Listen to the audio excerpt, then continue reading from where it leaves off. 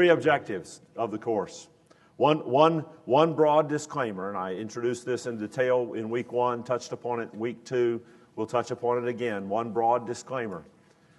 Everything that I'm sharing with you fits within the boundaries of what our church believes. I know that for some of you, specifically regarding the sequence of future events that I believe the New Testament teaches, is different than some of what you have been exposed to in other places. It was for me too.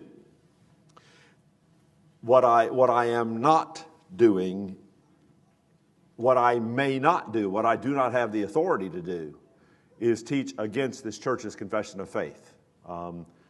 If I ever had a mind to do that, I suppose I could take a shot at getting this church to modify its confession of faith, starting with what I'm sure would be a robust argument with the elder body. And the good news for the body of Christ is I'd probably lose that argument, and that would be that. I'm not inclined to do that. I have no category of my theology where I need to do that. I am blessed to enthusiastically affirm our confession of faith, which as you know, if you've been around, as I will share with you if you don't know and are curious, it is the Baptist Faith and Message, the year 2000 version of that. It is readily available all over the place. It's not hard for you. If you want to know, well, what do we believe at McGregor about, what do we believe about a topic? Now, you're going to find, well, what do we believe at McGregor about dancing? The Baptist Faith and Message doesn't address that. So what we believe is that is a matter of conscience. There are a lot of those. You want to know what I believe personally about a given matter? I'm fairly free with opinions most of the time, but please don't confuse. You must never confuse what I personally believe with what our church believes. Our church has a confession of faith, which is an interpretive guideline for the Word of God that we have mutually embraced together as part of our sibling-to-sibling covenant to follow Jesus together. And that's a really good thing, okay? Now, my three objectives, they have not changed. Number one, that you would know what you believe, that you and a Bible and a legal pad can define and defend your position. I got a very sweet email this week. Several sweet emails, a couple less sweet, but that's, no, that's okay. Nothing ugly. But one of the very sweet emails, the person has, incidental to what blessed me in their email, they have come to see and embrace the position that I've been teaching. But for me, that is incidental. The first 2/3 of their email was, and I'm paraphrasing, all my life I've held a particular position, but I never understood it biblically. And over the last couple of weeks, I've gone looking, and now I have a position that I understand and can explain biblically. You know what? I almost don't care what your position is. If you have a position that you hold to and understand and can explain biblically, bravo. That is an explicitly stated objective, that you'd be able to do that. Second, that your faith and mine, regardless of what you believe about the end of the age, which is coming at us at the rate of 1 day per day,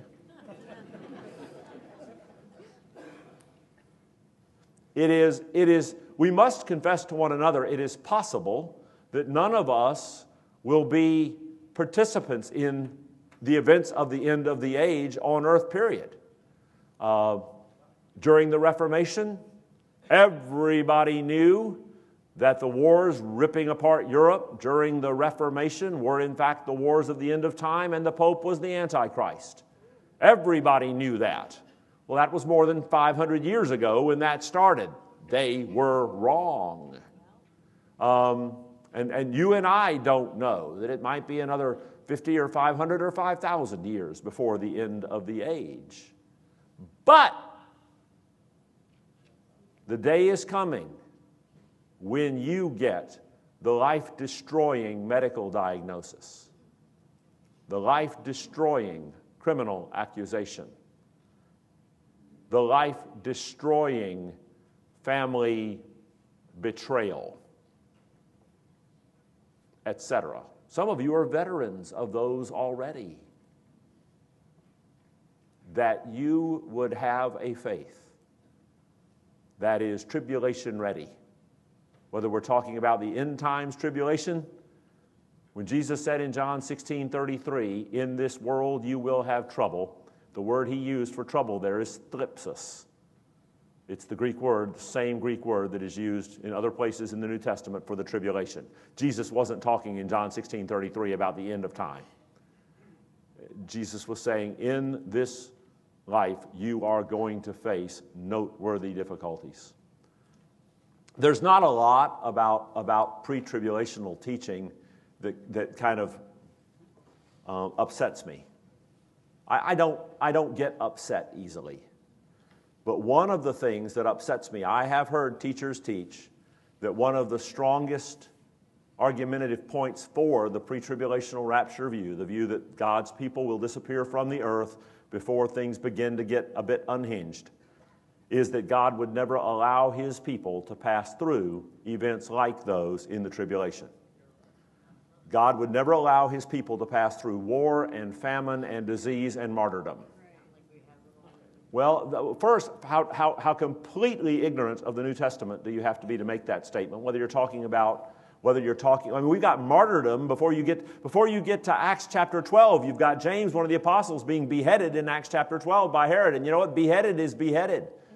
At the point it goes, you don't care who's swinging the sword, right? Stephen is martyred for his faith in Acts chapter 7. Please don't tell me that the Lord won't allow his people to die for their faith. We don't even get out of the book of Acts, let alone on into Christian history, to see that, yes, he will. Famine. Again, Lottie Moon. Those of you who are Southern Baptist, Lottie Moon, our missionary that Southern Baptists have been using for my lifetime and beyond to raise money at Christmas time for foreign missions. Wade, what did she die of? Do you recall? I don't recall. Starvation. Because in famine, she was a missionary to China, and she would not eat until all of the people that she had led to faith in Christ could eat. And it was a time of famine. She starved herself to death because the people she had led to faith in Christ had starved to death. And the International Mission Board, at the time the Foreign Mission Board, evacuated her, got her as far as Japan, and she died on them anyway. So one of our lead missionaries in our exact denomination died of starvation because of her faith. Plague, you really want to do that down 2,000 years of history since the cross? Wars, do you think, have Christians died in wars much? So please, whatever motivation you would have to hold the pre-trib position, if you hold that position, and if my motivation is that's what I believe the Bible teaches, bravo, I'm glad. But if part of your motivation is that you don't believe God would permit his people to go through events like the events of the 70th week, check yourself. And please, please, please, please, please, please never believe that you are in some category that would be immune, categorically immune from those very sorts of troubles. I'm not wishing them on you. I'm not wishing them on me. I'd rather not starve to death. I'd just as soon not be beheaded or sick with plague or caught up in a war if I had my druthers. But if I am utterly convicted that those things are not possible as a part of the life story that God would write for me, I'm being naive, and I'm potentially setting myself up to believe that God has betrayed me should I find myself in those circumstances, because I'm seeking to hold God to promises that he in fact never made. And I'm seeking to hold myself as some category different than the saints down the ages. And that's a dangerous thing, to hold to the fallacy that these things are things from which we are immune because we are believers. Third objective, that we would love one another even while talking about and potentially disagreeing on secondary matters. My goodness, that's important. I gave you the old Puritan quote. I think I said the very first week, the old Puritan said to his wife, "Wrong, wrong, wrong. They are all wrong except me and thee, and at times I doubtest thee." You can, if you start carving off brothers and sisters in Christ whom you ought to love, and you start carving them off and discarding them relationally because you find out that they hold a different view on some secondary matter than you do.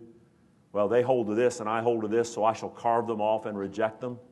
And you carve off and reject, and you carve off and reject, and you carve off and reject. You're going to get very, very lonely and potentially bitter. And that's not to be our experience. That's why I'm glad in our church's case that our confession of faith is written precisely enough to capture primary matters and broadly enough to leave you and I room to disagree. So if you think the fruit in the Garden of Eden was an apple and I think it was a pear, we don't have to break fellowship. And you and I, if you've been around Christians for long, there's a whole lot of, neurotic basket case unbelievers sometimes become neurotic basket case believers. You and I both known a few. And one of the things that neurotic basket case believers will insist on is utter agreement. And they'll call it unity. Well, if you and I, how can two walk together except they be agreed? Well, now, agreed on what? Two can walk together if they're agreed on where they're going and the speed they're going to make it in. They don't have to agree on what they're having for lunch. They don't have to agree on what kind of shoes they're wearing. They don't have to agree. There's a whole lot of things they don't have to agree on, and they can walk along just fine as long as they agree about course, destination, and speed.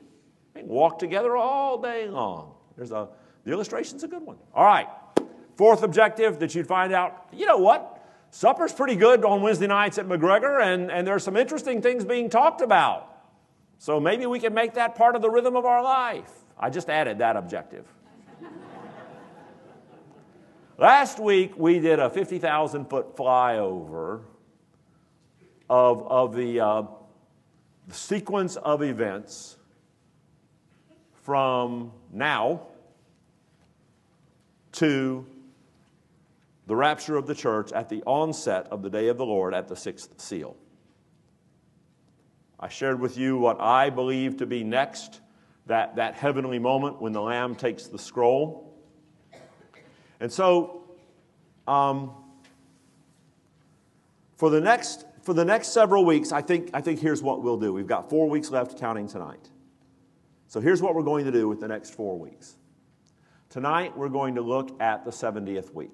We're going to drill a little bit further into the 70th week, or if you prefer, the tribulation, or if you prefer the onset of the beginning of birth pangs and the great tribulation. All of those terms are the same for a future 7-year period of deep distress on the earth. We'll look at that tonight. A week from tonight, we'll look at the rapture itself, which seems to me to come at the end of that 70th week, and we'll look at some of what the Word of God teaches us about that event, the removal of God's people from the earth. And then another week, 2 weeks from tonight, we'll look at the day of the Lord. It is one of the most common themes in both Old Testament and New Testament prophecy. It comes up again and again and again, and it is cataclysmic. And we'll take a look at that a couple of weeks from tonight. And then in our very last of the 6 nights, we'll look at the millennium and beyond.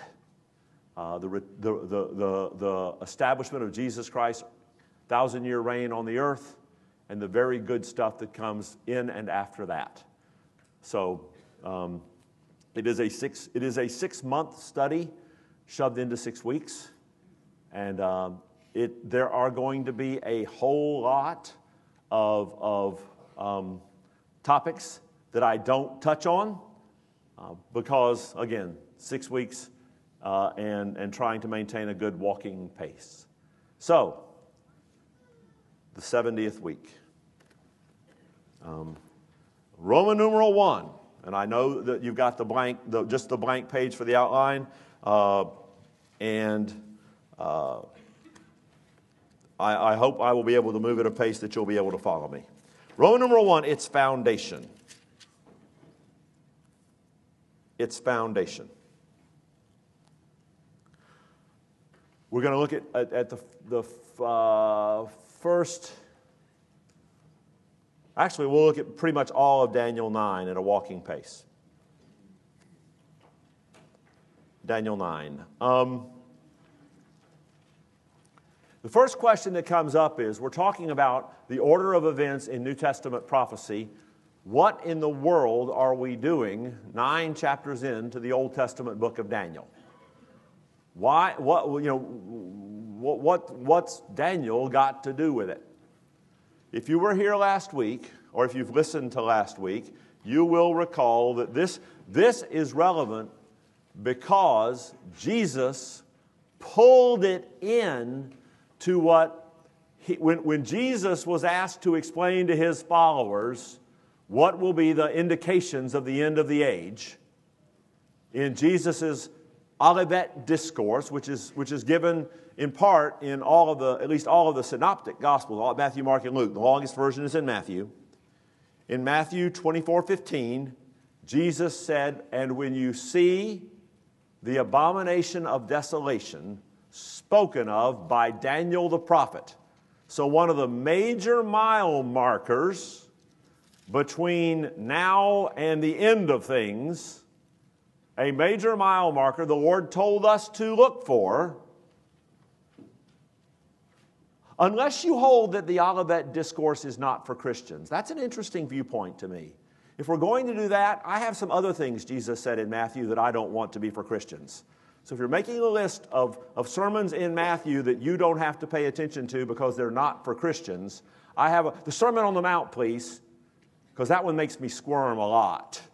It's interesting to me that we would draw a circle around one of the sermons of Jesus in Matthew and say it doesn't have to do with us. But I digress. In Matthew 24:15, Jesus said, "When you see the abomination of desolation spoken of by Daniel the prophet." Okay, so what Jesus just did is reach back and appropriate the prophetic content of Daniel 9. At the very least, Daniel 9:27, but I suspect more than that because Daniel 9:27 needs a context.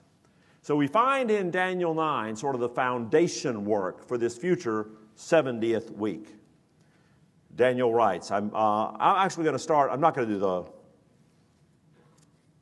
let me start in verse 20. I won't attempt to do the whole chapter because we're going to get to the content of this prophecy that comes actually from the mouth of Gabriel.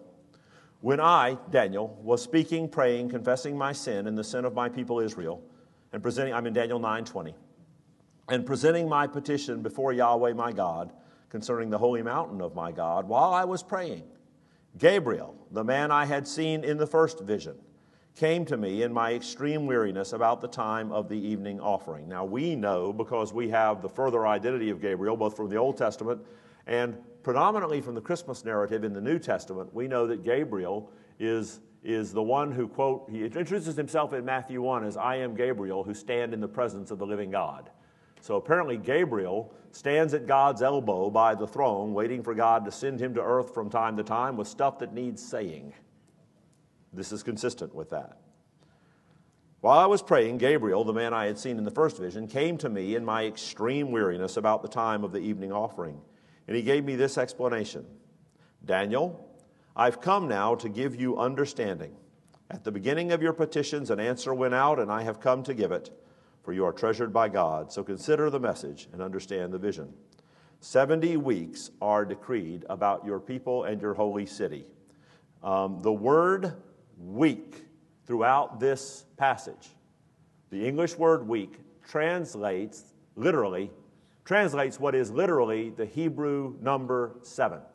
So every time you have weeks through the rest of this, down through and including verse 27, you can say sevens. 70 sevens are decreed. All right? Weeks is fine as long as you understand that here, week means literally sevens. So 77s, or weeks, are decreed about your people and your holy city to bring the rebellion to an end, to put a stop to sin, to wipe away injustice, to bring in everlasting righteousness, to seal up vision and prophecy, and to anoint the most holy place. Know and understand this. From the issuing of the decree to restore and rebuild Jerusalem until Messiah the Prince will be 7 weeks and 62 weeks. It will be rebuilt with a plaza and a moat, but in difficult times. After those 62 weeks, that is the 62 weeks that come after the 7 weeks. There are 7 weeks, there are 7 sevens, and then there are 62 sevens. And after those 62 sevens, the Messiah will be cut off and will have nothing. And the people of the coming prince will destroy the city and the sanctuary, and the end will come with a flood, and until the end there will be war. Desolations are decreed. He, the coming prince, verse 26, he will make a firm covenant with many for 1 week. But in the middle of the week, he will put a stop to sacrifice and offering, and the abomination of desolation will be on a wing of the temple until the decreed destruction is poured out on the desolator.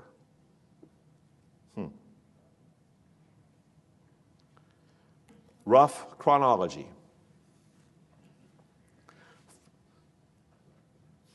The command to rebuild Jerusalem, the decree spoken of in verse 25, is about 450 BC. Now, I'm going to use about and approximate a lot because different scholars tweak these dates differently. And neither you nor I were there. So I'll use approximate and about a lot. But not far off. About 450 BC. The first 7 sevens comes down 49 years from that. It will be 7 weeks and 62 weeks there in verse 25. The first 7 sevens, 49 years, gets us to the approximate end of the New Testament era, about 401 or 400 BC. So there's your first 7 sevens. From the time of the decree to the end of God speaking prophetically to his Old Testament people, and the end of the Old Testament era in about 400. Then you have another 62 sevens, or 434 years. Well, if we're at 400 BC and we go another 62 years, that puts us at about 33, 34 AD, which is about the crucifixion and resurrection of Christ. After those 62 weeks, the Messiah will be cut off. So he's close to pinpointing the very year of the death of Jesus in this prophecy of Daniel.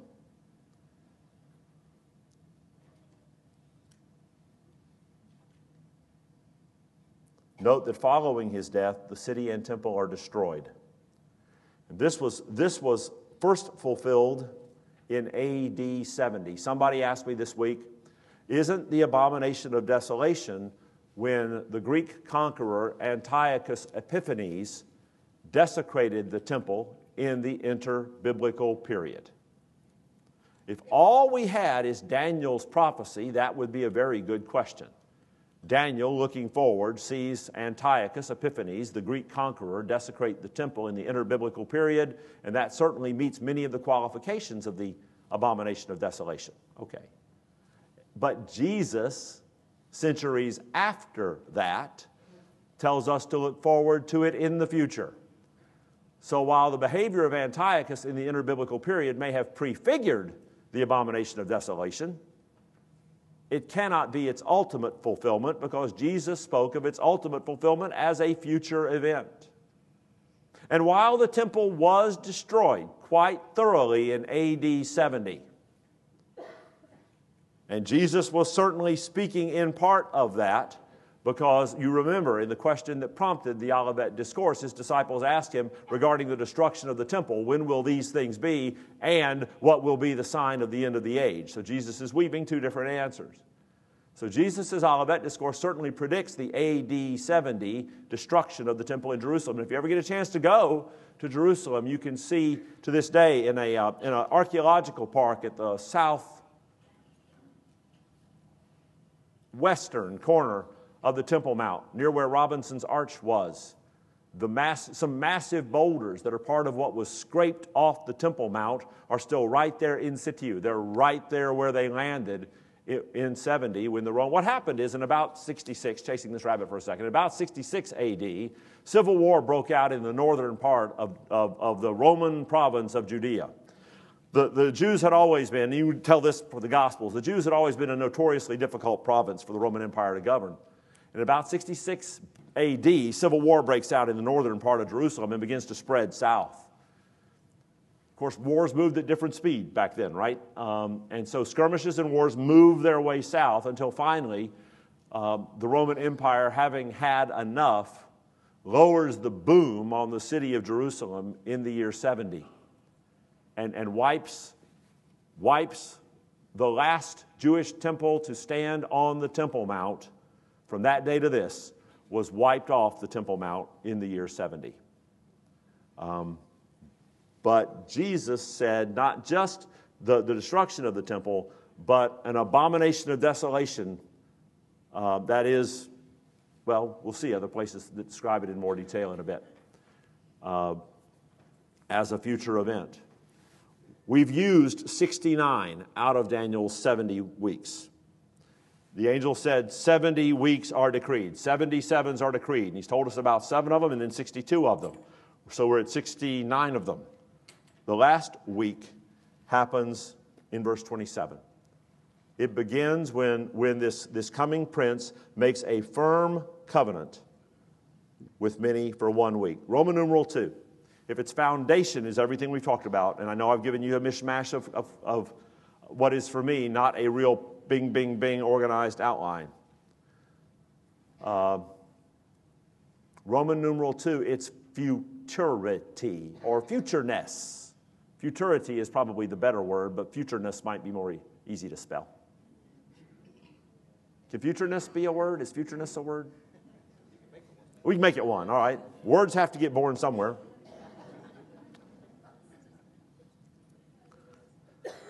He will make a firm covenant with many for 1 week.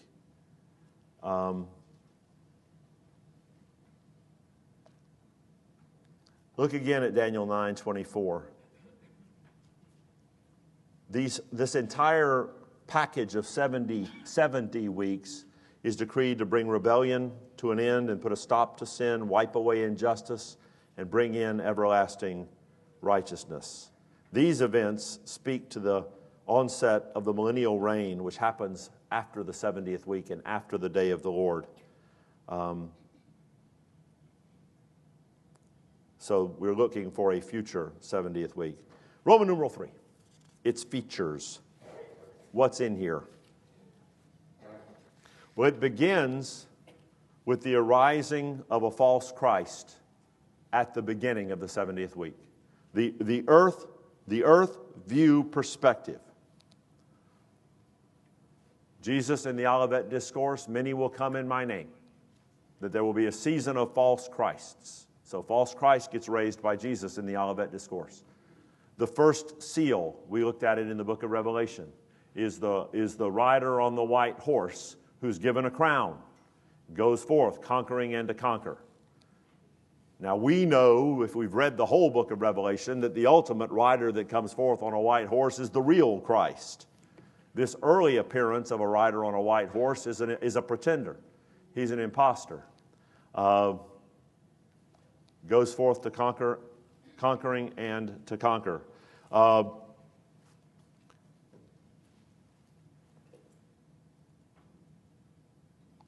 He is a military figure of some renown, apparently.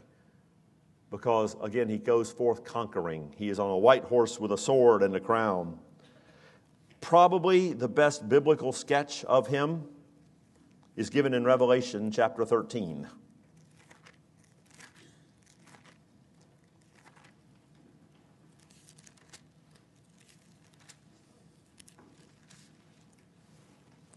Where he is introduced as the beast from the sea in verses 1 through 10.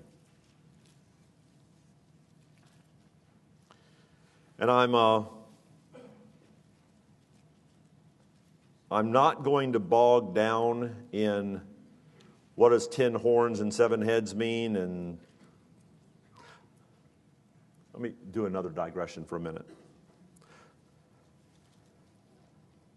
One of the most important things when studying the book of Revelation is not to lose what is plain in the narrative because you're trying to drill down to the smallest of details. Several years ago, my sons, I think I either bought it in college or I got it as a gift from my sons. I honestly don't remember. But I had a poster. And if you looked at my poster up close, it is a massive, it's a poster-size piece of art. And it row after row after row, column after column after column, in pictures about the size of a postage stamp. It's all single frame images from the movie The Empire Strikes Back. It's I don't know, 10,000 tiny little images, and every one, if you look at it real up close, every single one of them is an image, a frame from the movie The Empire Strikes Back. If I hung it on the wall over there and stepped over here and looked at it, you know what it is? It's a picture of Yoda.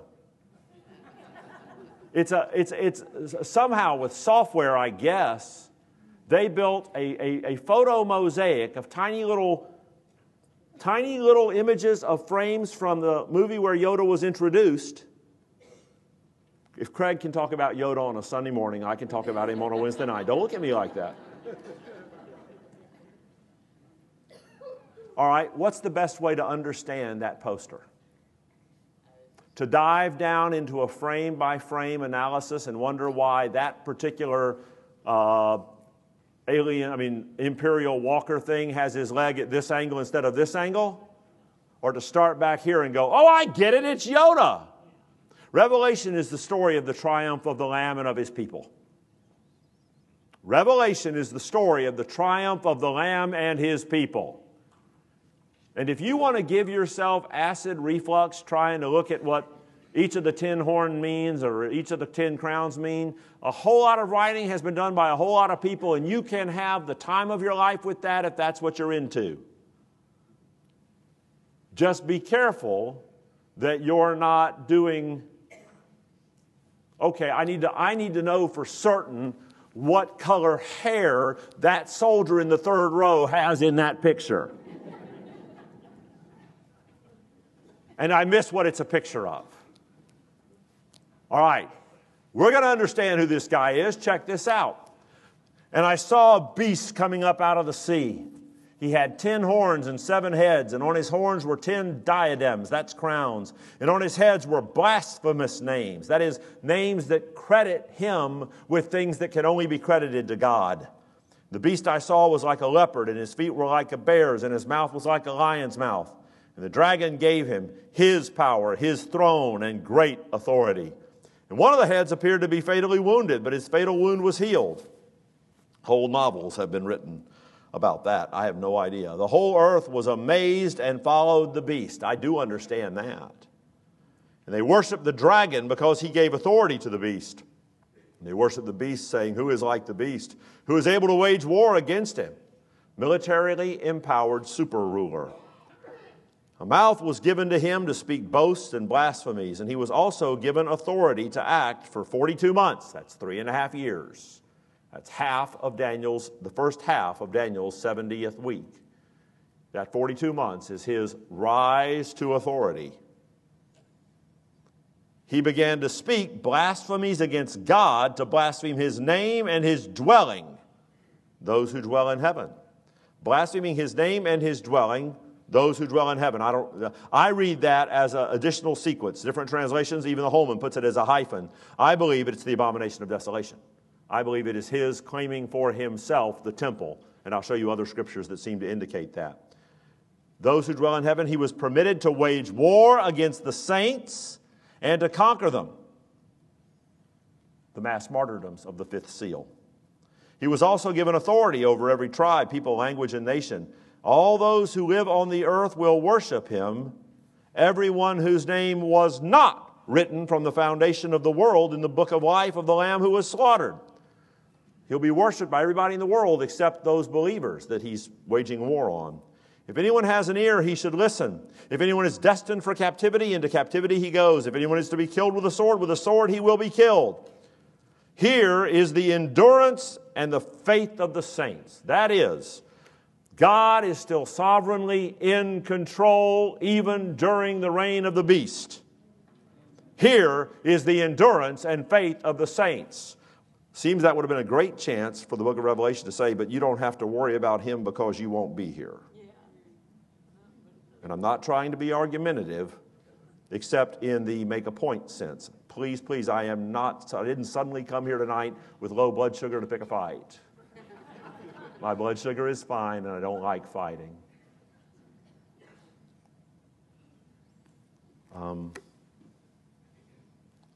The beast arises. He befriends Israel. Go back to Daniel. He befriends Israel for 3.5 years. I think part of what will get him his credentials, part of what will make him so highly regarded is going to be his appearance of awesome respect for Israel. I suspect he will be invited to any number of evangelical churches because he'll be so pro-Israel, they'll love him. By the way,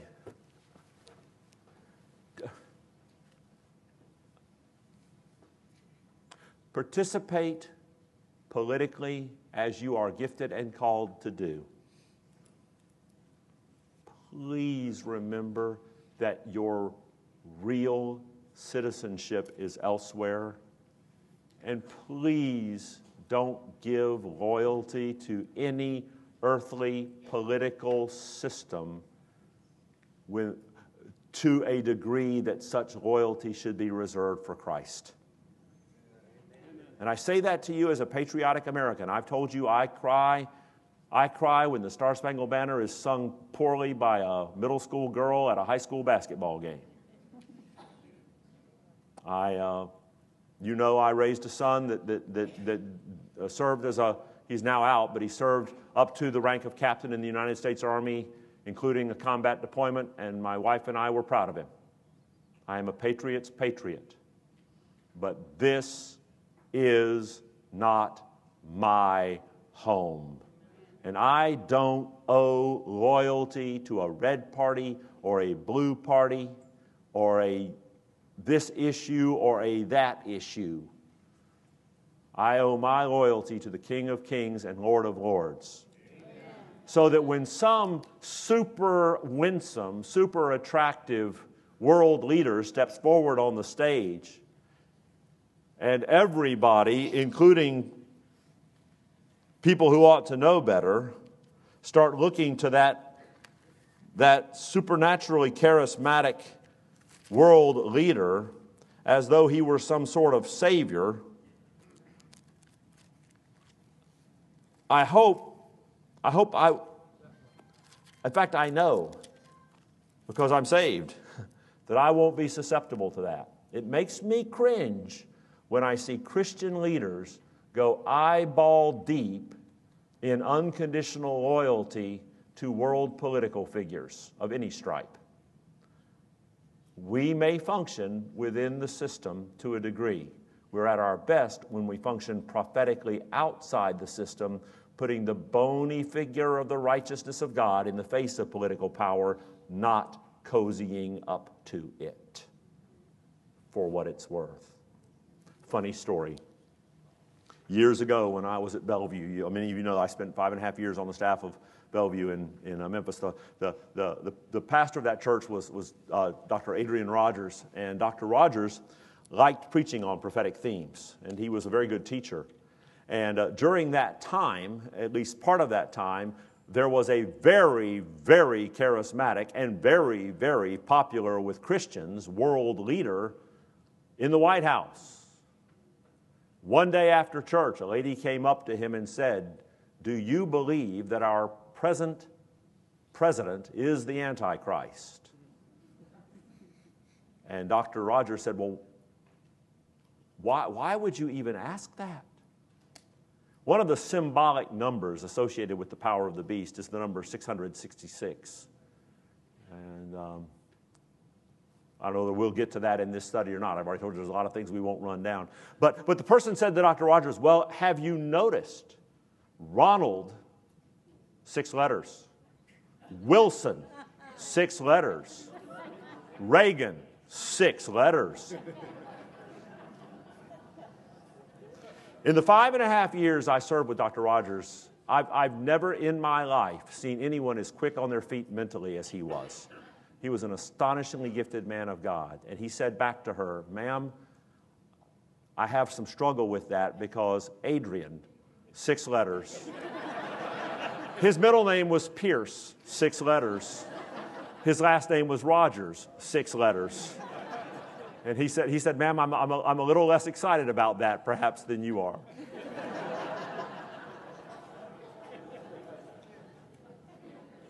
If you lie on your back on a cloudy day and look for kittens and puppies in the clouds, you'll see them.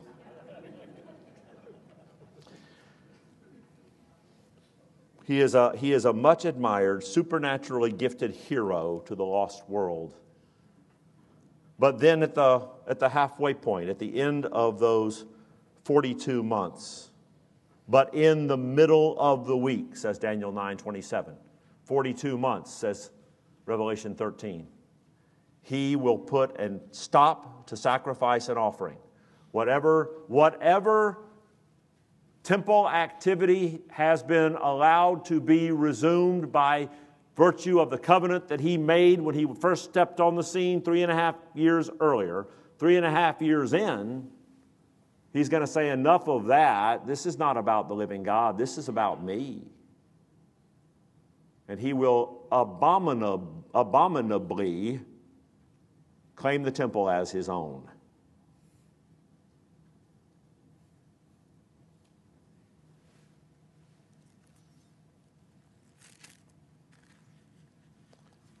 Thessalonica still exists as a city in northern Greece.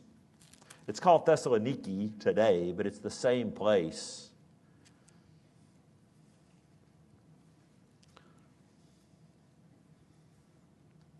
Paul wrote to them, 2 Thessalonians. "Now concerning the coming of our Lord Jesus and our being gathered to him," his arrival and our being gathered to him, "we ask you, brothers, not to be easily upset in mind," I'm in 2 Thessalonians chapter 2, "not to be easily upset in mind or troubled, either by spirit or by a message or by a letter as if from us, alleging that the day of the Lord has come. Concerning the coming of our Lord Jesus and our gathering to him, don't believe that the day of the Lord has come." So it seems to me that a plain reading of what Paul has said is, don't be concerned about the coming and the gathering as though the day of the Lord has come. It seems to me that he's putting both the coming and the gathering together as events that occur on the day of the Lord. And telling them, don't think you've missed it. You won't. Don't let anyone deceive you in any way, for that day will not come. That day, not those days. The coming and the gathering. That day will not come unless the apostasy comes first. That is, the falling away of false believers in the pressure of the 5th seal. Brother Russell, that's a stretch. Okay. Does this stretch for the abomination of desolation? "And the man of lawlessness is revealed, the son of destruction, who opposes and exalts himself above every so-called God or object of worship, so that he sits in God's sanctuary, publishing that he himself is God."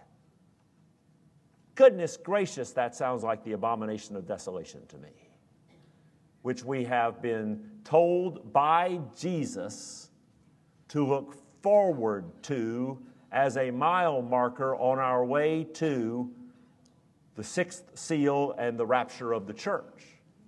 It seems to me that Paul is telling his friends in Thessalonica exactly that same thing, using almost exactly the same words, certainly the same word pictures. So at the midpoint, he reveals or comes forward in his true colors. That puts in place a 3.5-year period of accelerated persecution, martyrdom, and faithfulness among the followers of Jesus Christ. Another quote from Dr. Rogers: "There's nothing wrong with the North American church that a few years of persecution won't fix." I don't like that I believe that to be true. I'm not fond of it. The best example in my lifetime of a church that has had to function underground against persecution has been the church in China. And every single missionary that I know, or everyone that I know who's talked to a missionary who has gone in and served among the Chinese Christians in the latter part of the 20th century and the early part of the 21st, they tell me that the church in China is flourishing, that the Chinese Christians are faithful and sacrificial and generous and kind and ruthlessly persecuted. Major things become major things in persecution. Minor things become minor things in persecution. I alluded in last Sunday morning's message to Nicodemus, who had, Joseph of Arimathea, who had been a follower of Jesus but secretly, according to John 19. And I don't like that term. I don't like that that's in there. I wish John had said it a different way. I don't know what to do with the idea of someone who says they're a follower of Jesus but is intent upon keeping it secret. That causes me some heartburn. But what I do know about him is when the high-pressure opportunity came, and it was either sit by and let the sacrifice of Christ happen without his involvement, or step up in that very dark moment. Both Nicodemus and Joseph of Arimathea stepped up and very publicly owned their identity as followers of Christ. And what I said Sunday, I stand by it. Times of intense pressure in your life are going to reveal your character. They'll play a role in forming your character as well, but they'll also reveal it. And if in a time of intense pressure you decide, you know what, that's it, Christianity doesn't work for me, or I wouldn't be here. If God were such a big deal, I wouldn't be having to deal with what I'm dealing with. And in a time of intense pressure, a faith you actually never really had becomes the faith you can readily abandon. On the other hand, for the follower of Christ, now the stakes are going up. Now I either stand publicly for what I believe and let the chips fall where they may, including my own head as one of those chips, or I must acknowledge the fact that I would readily deny Christ. I don't believe there's any such thing as a believer that will fail in that moment. In fact, I know there aren't any believers that fail in that moment, because the contents of the Lamb's Book of Life, from the perspective of heaven, stand fixed. Eternal security is a reality for the believer. We might deny Christ in small ways, but in the pressure of the fifth seal, there will be a distillation. I think churches will shrink, but I don't think the population of believers will shrink. I think the population of believers will get stronger, more faithful, and more dependent upon one another. In that last part.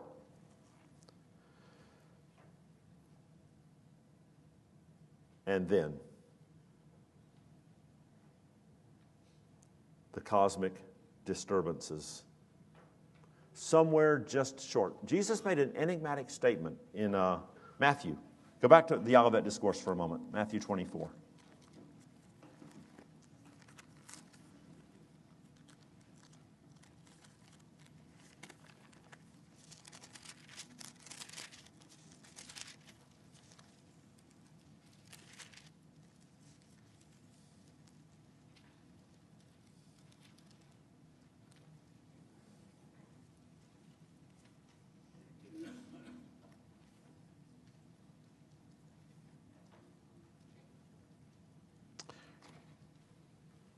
We talked through the relationship between the Olivet Discourse and the six seals of the book of Revelation last week in some detail. If you were not here and have not listened to that, I want to encourage you to go back and see how well they fit together. Verse 15, when you see the abomination that causes desolation spoken of by the prophet Daniel standing in the holy place, let the reader understand.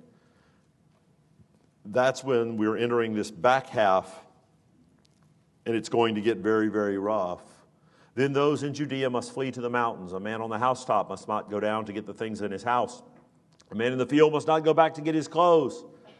And woe to pregnant women and nursing mothers in those days. What a terribly tragic thing to say, but you would not want to have been a pregnant citizen of Hiroshima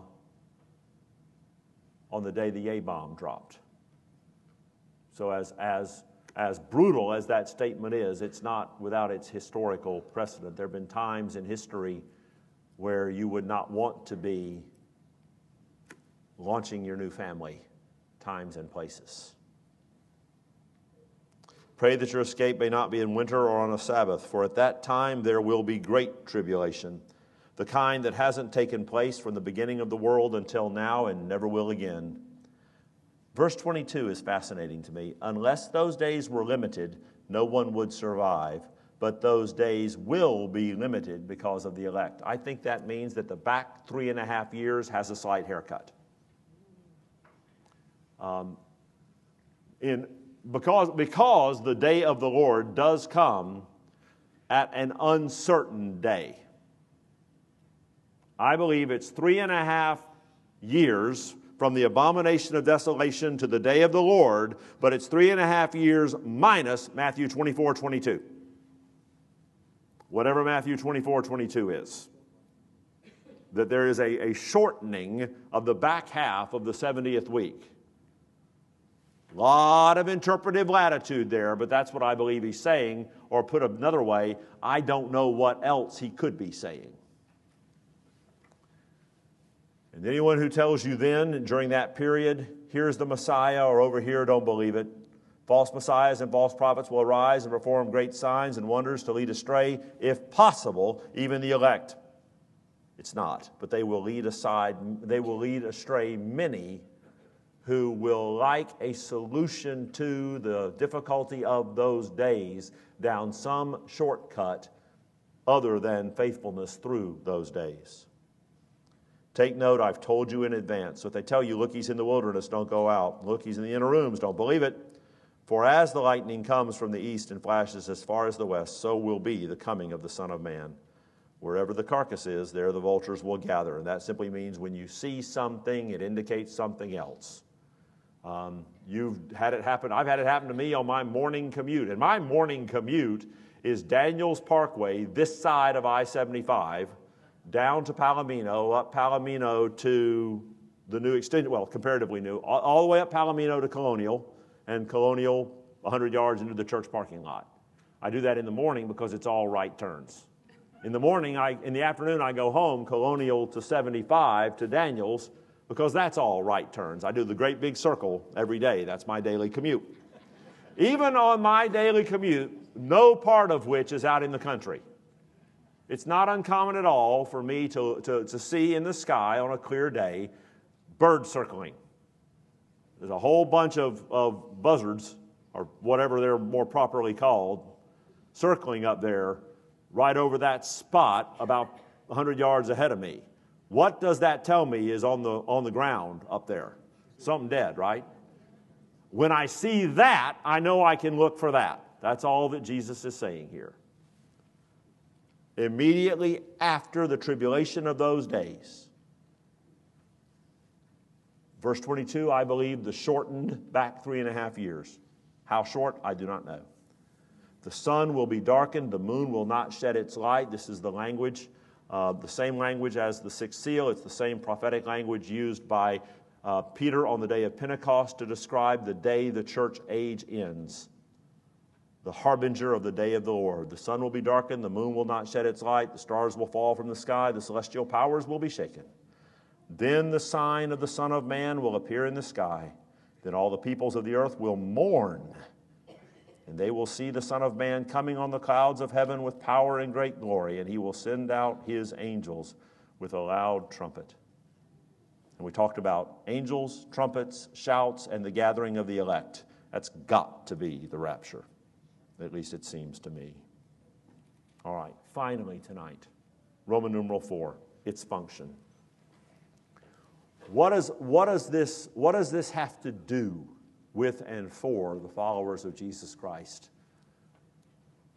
I see three things.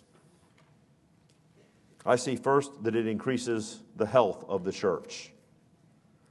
I partially quote Hebrews 10, 24 and 25 almost every Sunday that I'm up on the platform as part of my encouragement for us to be encouraging one another.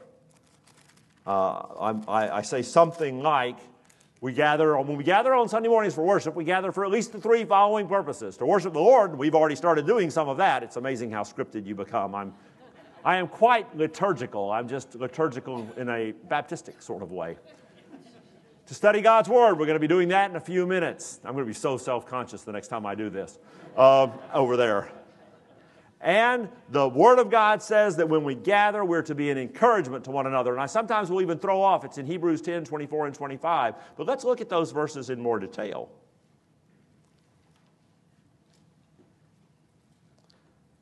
Verse 19, the start of the paragraph says, Therefore, brothers, because we have boldness to enter the sanctuary through the blood of Jesus, by the new and living way that he has inaugurated for us through the curtain, that is his flesh. And since we have a great, the curtain is not his flesh, the new and living way is the sacrifice of his flesh. The symbology is the torn curtain that happened when Christ died on the cross. And since we have a great high priest over the house of God, then there are three things. First, let us draw near. That's verse 22. Verse 23, let us hold on. And then verse 24, and let us be concerned about one another in order to promote love and good works, not staying away from our meetings as some habitually do, but encouraging each other. And that's the point that I usually make on Sunday mornings, but keep reading. But encouraging each other, and all the more as you see the day drawing near. So there is a day that is drawing near. And we will see it drawing near. And in light of that time when we see that day drawing near, we must be very, very deliberate, more so than ever before, in our encouraging one another. Because we're going to need each other. We're going to need each other in a worldwide way, the way our dear brothers and sisters in the radically persecuted church have grown to love and need each other at times and places down the history of Christianity. To increase the health of the church. Second, to increase the holiness of the church. Come with me to 2 Peter.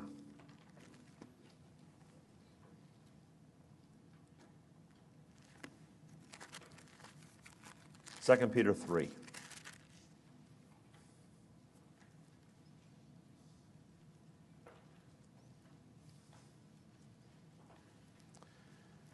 And I shared with you last week, or the week before, that for me, 2 Peter 3:10 was the verse that caused me to first hear something crack in my head over the equating of the rapture with the word picture of a thief in the night.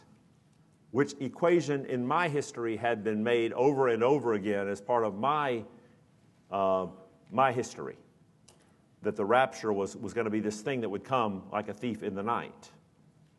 And there were books written and movies for young people and a bunch of publishing. That was in my head. And then one day, minding my own business, reading my New Testament, I came upon 1 Peter 3:10. But the day of the Lord will come like a thief. And on that day, the heavens will pass away with a loud noise. The elements will burn and be dissolved, and the earth and works on it will be disclosed. Since all these things are to be destroyed in this way, it is clear what sort of people you should be in holy conduct and godliness, as you wait for and earnestly desire the coming of the day of God, because of which, so what are we waiting for and what are we desiring? The day of God, because of which the heavens will be on fire and be dissolved, and the elements will melt with the heat.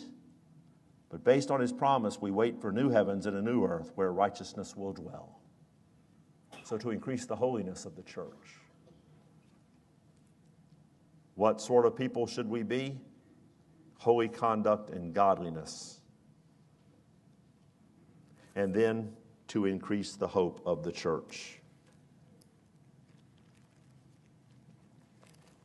I'm going to poke fun at us because I've said this too. Quoting the tourist brochures, or quoting the people who sell real estate down here, or the people who sell vacations down here. What's the one-word name we sometimes hear for this part of the world? Oh, yeah. And I've done it.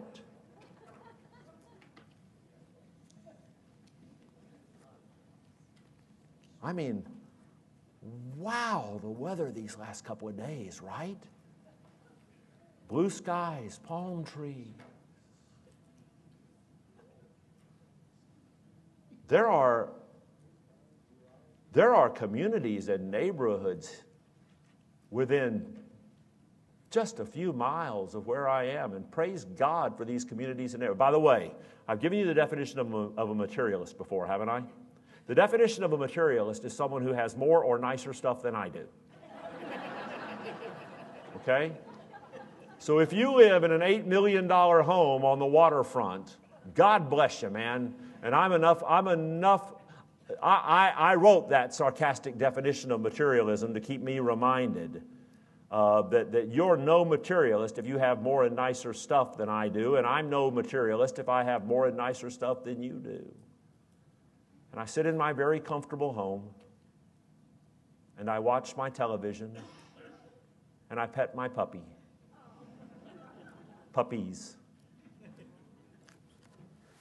And the food is the way I want it, the weather is the way I want it. The television is the way that I want it. My comfy chair is the way that I want it, the temperature in the room is the way that I want it. My yard is the way that I want it, my house is the way that I want it. Need I go on? And by the way, all of that happening in paradise. May I confess to you that I do not necessarily live every day in a gut-wrenching longing for heaven. And if that makes you think less of me, I'm sorry. I don't mean to confess that I hold heaven in disregard. I hold heaven in very high regard, but I live in paradise now. And on most days, most of the details of my life are either arranged or readily arrangeable to my liking.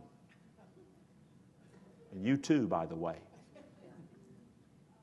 For most of the people in this room, on most days, most of the details of our lives are arranged to our liking.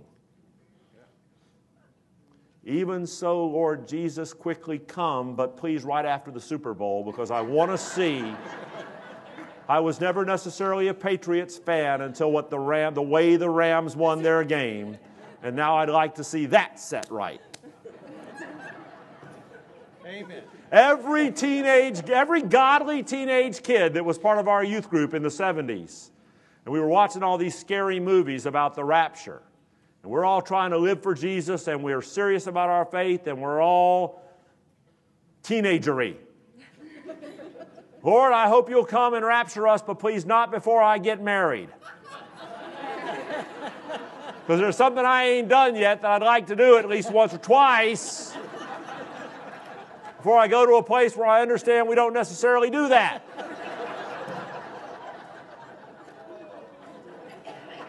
Okay, now I have managed to make you think less of me.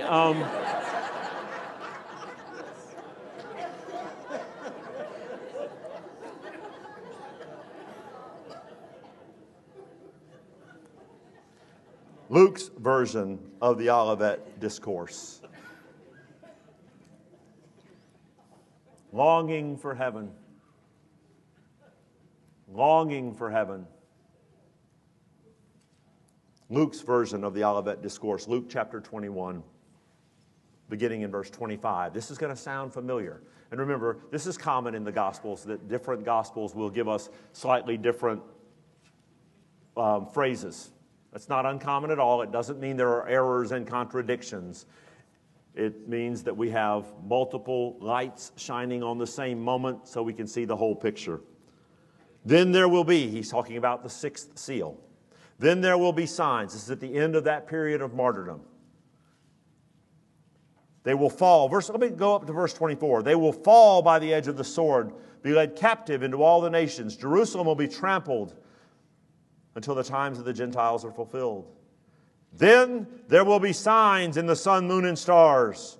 And there will be anguish on earth among nations, bewildered by the roaring sea and waves. People will faint from fear and expectation of the things that are coming on the world, because the celestial powers will be shaken.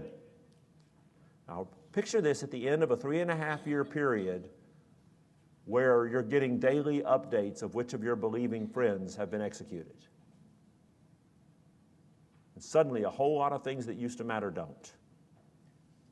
And then there is this cosmic shaking.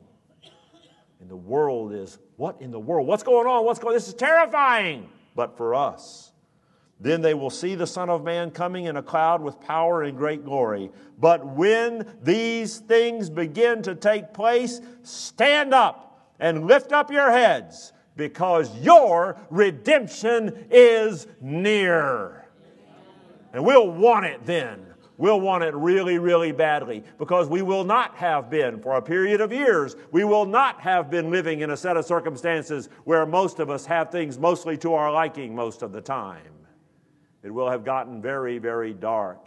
And during those 3.5 years, the church, even the sweet North American church, will rediscover what it is to long for heaven, and to long for a moment when we get to stand up and hold our heads up again, because our Lord is about to vindicate His people.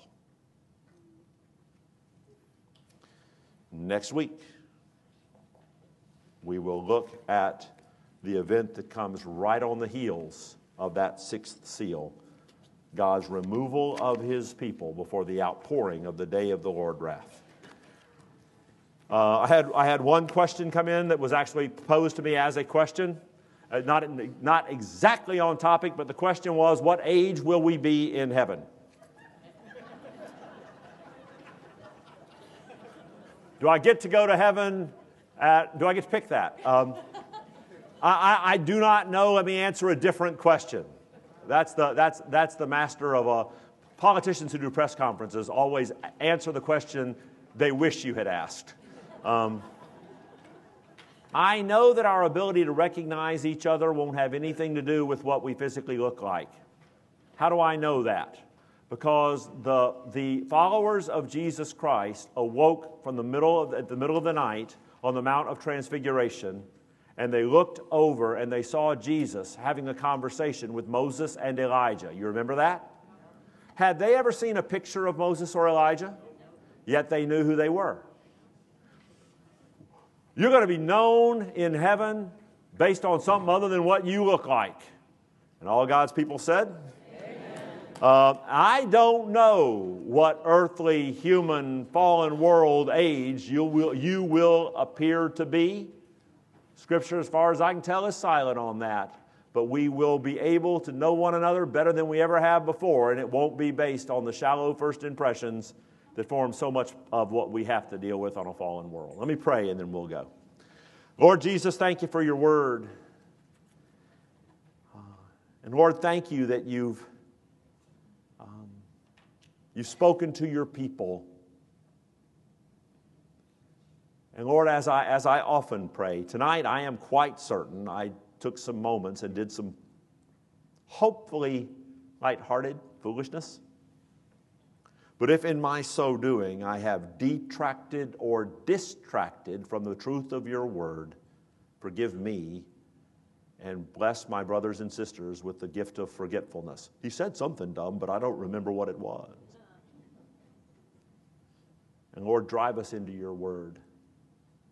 May we deal gently with each other and lovingly with each other on these secondary matters, but may we deal directly and brutally in our own study as we work hard to know what we believe and have that belief be grounded firmly and thoroughly in your word. Lord, bless us as we go and function in the community as the dispersed body of Christ until you bring us back here together this Lord's Day.